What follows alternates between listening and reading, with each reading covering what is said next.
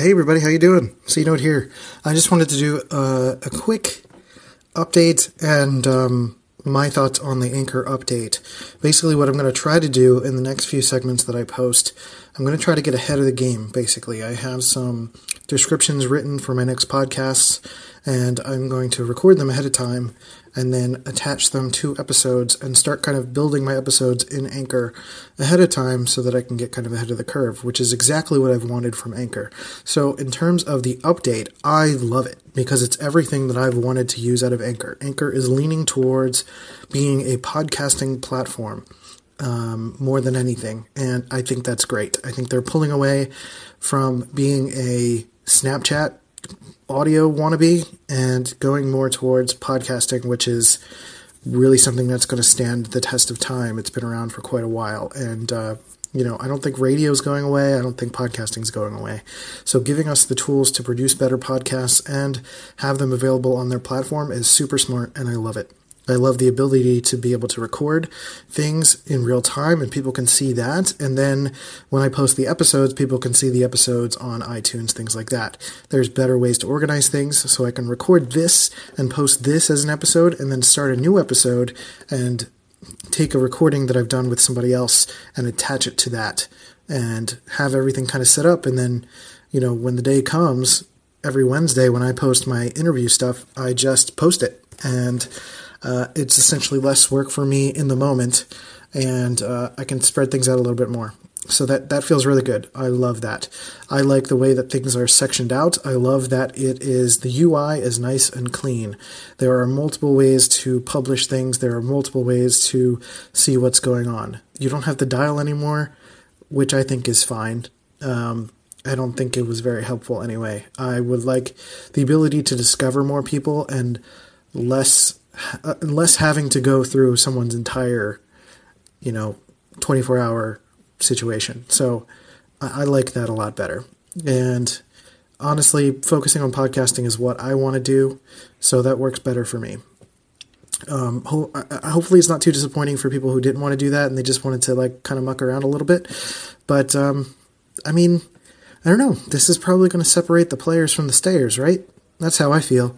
The people who are serious about podcasting and upping their game and doing something for real and not just messing around are going to stick around and do something with the platform. So I can't think of anything yet that's really missing for me. The only thing that really sucks is that the stuff that I've recorded with other people before the switch got turned into... okay. I got confused because there was a time limit that showed up. It says listeners tend to prefer short form audio. Consider making your episode out of shorter segments. But that's fine. I'm just going to keep going because I want it to be one segment here. So the only thing that and it's recommended at 3 minutes, which I like that.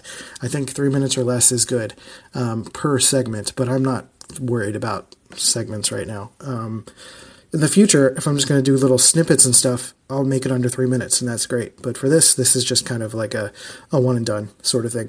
So anyway, the only thing that sucks is that pre-update, all of my interviews with people were changed to the names were changed to dates. So I have to go through and listen in order to discern them and rename them, which is annoying. But it's a minor annoyance compared to the massive simplification and UI change. I love it. I think it's great. And all credit to the new designers. And I think her name is Emmy, is one of the designers. And then there are a couple other new people involved in helping to redesign the app. And I think these guys have all done a great job.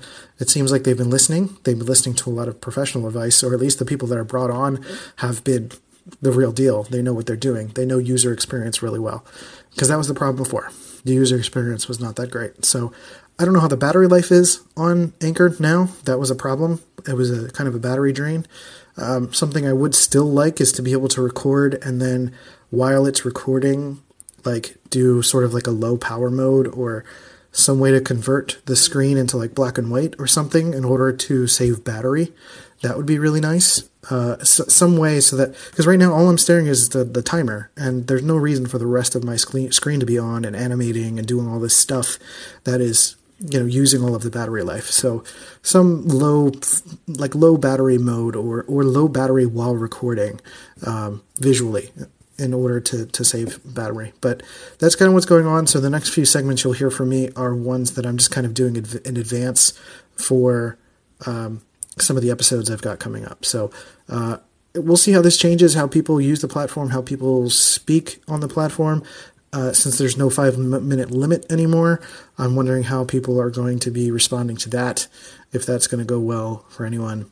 I don't know. I'm curious. So far, I like it. I think it's smart. I think the restrictions were a little bit silly in some spots. I haven't played with the voice messages yet, but having that as a simple back and forth, more of a chat, is nice, and keeping it all in one thread is wonderful too. So with that, I'm going to record some things. So come back. I might record an episode tomorrow. If not, you'll definitely get one on Wednesday with Coach B. He does a lot of fitness stuff. So that's going to be a really good conversation because he was in the military and he had a bit of trouble when he was younger. That was my text messages. So yeah, that's about it. I'll talk to you guys later.